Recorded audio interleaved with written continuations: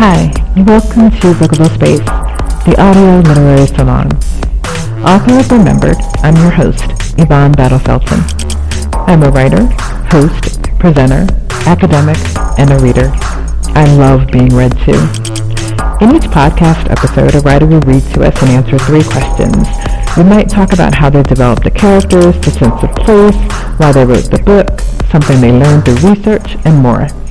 Ultimately, through each episode, I hope to get to know each author a little more, and I hope that you do too. Each episode is about 30 minutes. You'll find the author's bio and a bit about the book below the episode. Thanks for joining in.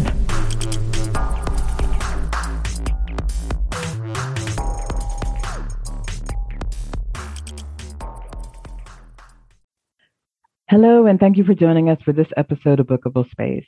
I'm your host, Yvonne Battle-Felton, and we're joined in this episode by Portia Clare. Portia will be reading to us from and talking about her book, Best Friends Forever, A Puppy's Tale. Portia, thank you for joining us. Thank you so much for having me today, Yvonne. It's my pleasure to be here with you. Oh, wonderful. So we're just going to jump right in. Could you please tell us a bit about Best Friends Forever, A Puppy's Tale?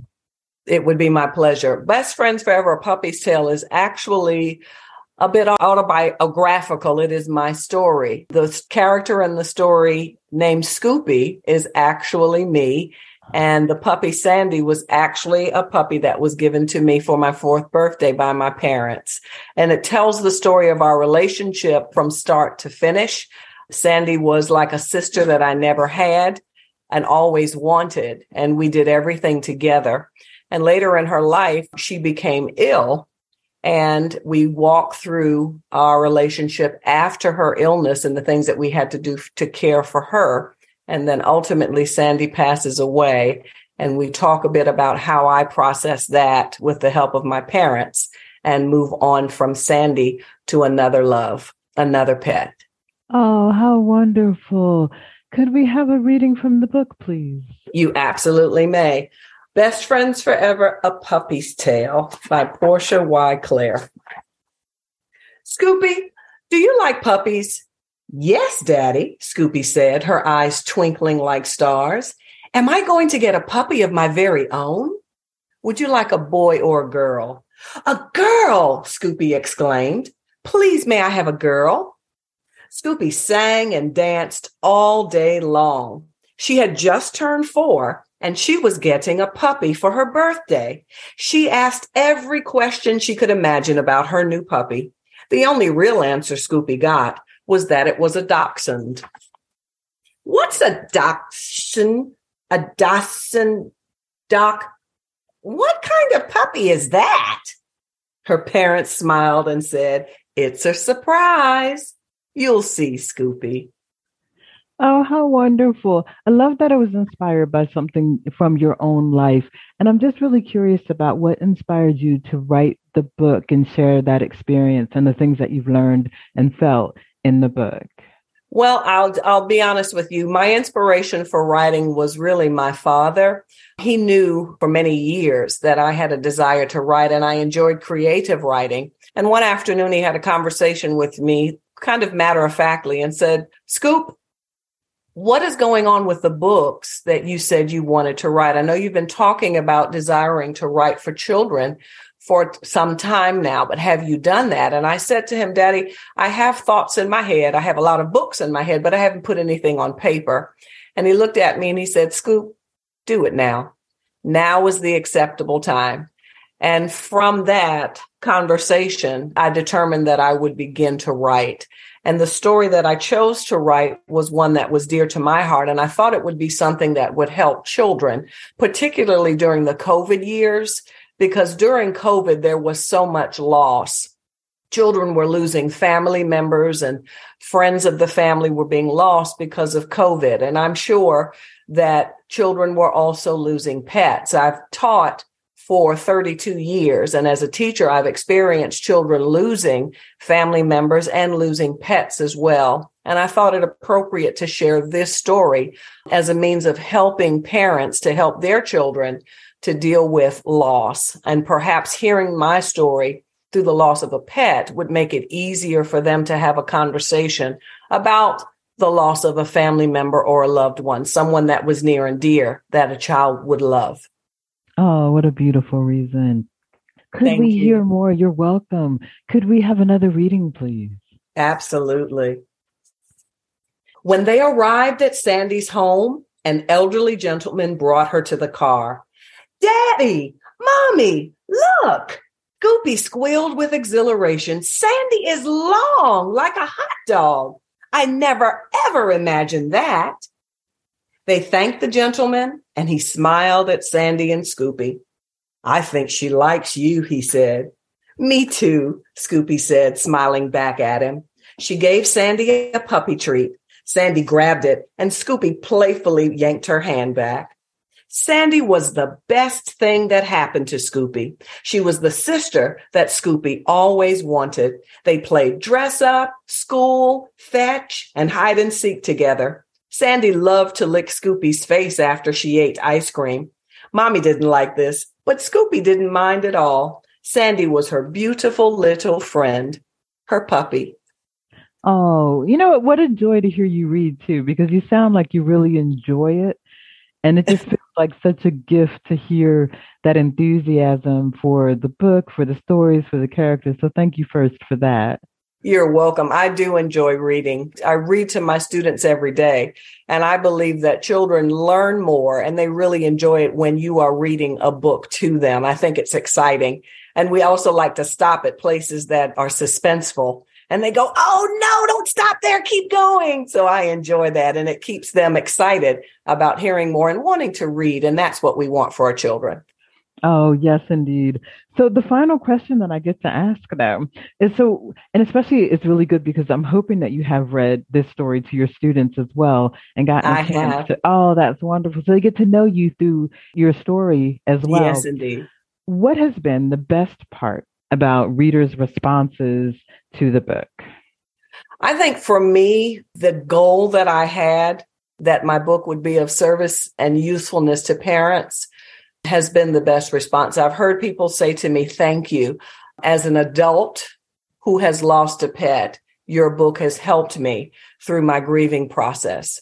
Or as an adult who has a child who's lost a pet, your book has helped me to have a conversation with my child and allow my child to open up in his or her own time to talk about the loss of that pet in a way that is meaningful. So it gave my child an opportunity to read a book and to have his or her emotions expressed privately, and then a comfort being built such that that child would be willing to talk to mommy and daddy about it. So it has been medicine. It has been helpful to not only children, but also adults. And I think for me, that has been the most meaningful part of the writing. Oh, what a joy.